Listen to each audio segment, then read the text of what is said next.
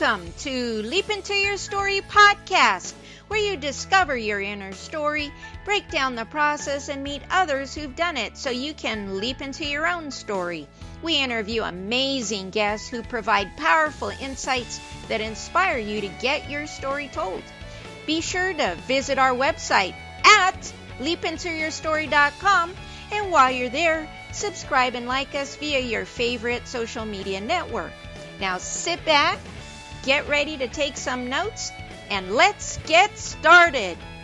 This episode of Leap Into Your Story podcast is brought to you by Leap Into Your Story course. Visit leapintoyourstory.com, where you have a guide to get your story told.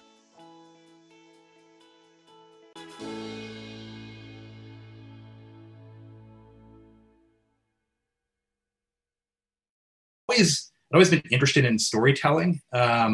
Even when another thing when I was a little kid, if I saw a movie I really liked, I would come home and I'd draw comic books of the sequel of that. So, like what would happen to the characters after that. So I guess I started, of course I started in film and working as a screenwriter. And my interest in that really started, like many people of my generation, with the movie Star Wars. I saw that when I was a little kid and kind of was blown away and obsessed with it. And, I would read everything I could about it. This is back in the pre-internet days, pre-DVD Extra days. So my dad's Time magazine came in the mail, and it had R2-D2 and C-3PO on it. So I broke that open and read that. And I started reading about this guy, George Lucas, who had came up with all of this stuff in Star Wars. And I thought, wow, that sounds like a really cool job. I think maybe I'd like to do that for a living. And, probably really the first time I really thought about the fact that people made movies, that was a job. And, in my life, I didn't know anybody in the film business. I wasn't related to anybody. So that did two things. One is nobody said, that's crazy, you can't do that. So, which was good. And then on the other hand, I had no idea how to do that. But I went to film school and I kind of started doing more cinematography there. And when I graduated, was working, the entry-level jobs in grip and electric type work, the camera side of things, mostly working on commercials and music videos and 1 or 2 day jobs. And my whole thing was when I didn't have a job, when I wasn't working, I would write, work on screenplays. And one of the things I wrote, then again, I still really didn't know anything. But in that period, I wrote a screenplay called Melanie's Getting Married, which ultimately became Sweet Home Alabama. But that screenplay was nothing like it. I kind of finished that screenplay and said, it was a little bit of like kind of a raunchy sex comedy type thing, like a Revenge of the Nerds. And I finished the first draft and just thought, this isn't what I want to write. This isn't the kind of movie I want to do. So I just put it in a drawer and never really looked at it again. So I ended up going back to film school and studying screenwriting because I was kind of, really enjoying that part of it more. And then I reached a point towards where we had to do, it was a 2-year program. It was back at USC again, a 2-year program for the graduate screenwriting program. And then you wrote for your master's thesis, it was a screenplay. So the last year we were supposed to be writing the screenplay, and I had gotten to about Thanksgiving working on this one idea, and it just wasn't coming together. I couldn't really figure it out. And I thought, man, if I don't get this solved soon, I'm not going to graduate on time. I'm going to have to take another semester. And, it's a very expensive private school, and I didn't want to do that. So I thought, I wrote that script, Melanie's Getting Married, and I kind of always liked the character and I liked the title. And so I came up with a different approach to it. It had always been about a woman who goes back home. She was going to get married, but she has to go back home to solve a problem. But I said, what if it's more of a romantic comedy? And her problem is that she's still married and she has to get a divorce. So, and I thought, romantic comedy is basically, there's only 3 structures for romantic comedy, and I've tried to break that structure and do something different. And it just doesn't, there's a reason why it is. Because there's a certain artificiality to romantic comedies, where in real life, when people like each other, they just get together and there's no movie there. So,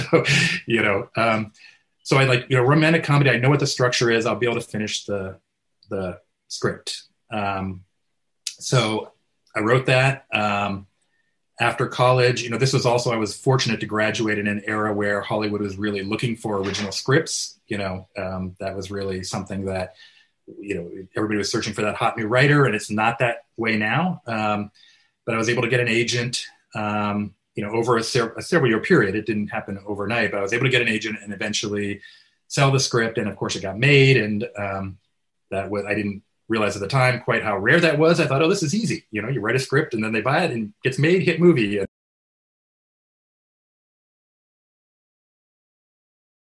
It's a little bit off your beating path, correct, from your other series? It definitely is, because I started writing mysteries.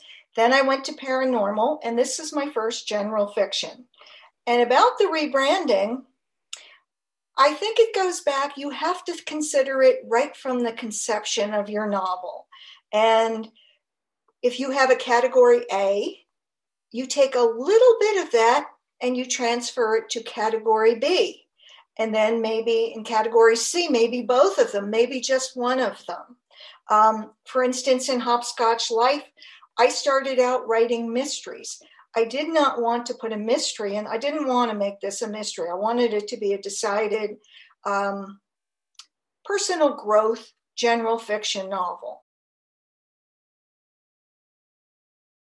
When you do that with choosing these elements from category A into category B into category C, whatever, when you go to market it, depending on who you are talking to, what cluster of readers, you can use the terms that we've kind of groomed readers to understand. So to mystery readers, I would use the terms that mystery readers tend to understand. There's no paranormal in this, so that was not applicable. But to general fiction readers, I use the terms that they understand. And a lot of it you can get out of the reviews you get. Reviewers, see what reviewers highlight as important to them, because it's not going to be the same with each one. And use the kind of language that they use to describe it, depending on which camp the reviewer is from. So it's not fake branding. It's not saying anything that's not there. But novels are incredibly complex anyway, and you can always draw some threads in this description, some threads in that description. And it is a way of not just appealing to multiple groups of readers, but expanding their interest.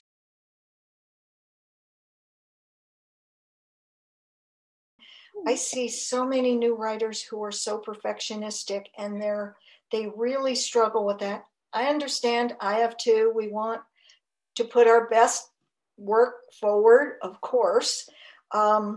But how, when you're learning something brand new, can it be perfect? Whatever perfection is, I don't happen to think it exists anyway. But when you're new, even when you're not new, when you're writing a first draft, you really need to just let it go and not try to hold the material as tightly. Save the perfection for that last final polish when you're checking the little nitpicky aspects.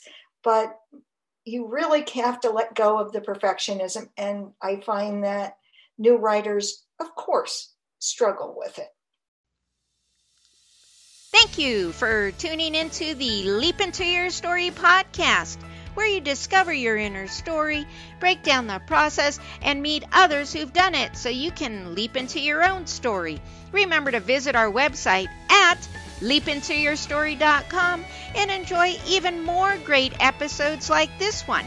Again, while you're there, subscribe and like to us via your favorite social media network. We're looking forward to seeing you next time on the Leap Into Your Story podcast.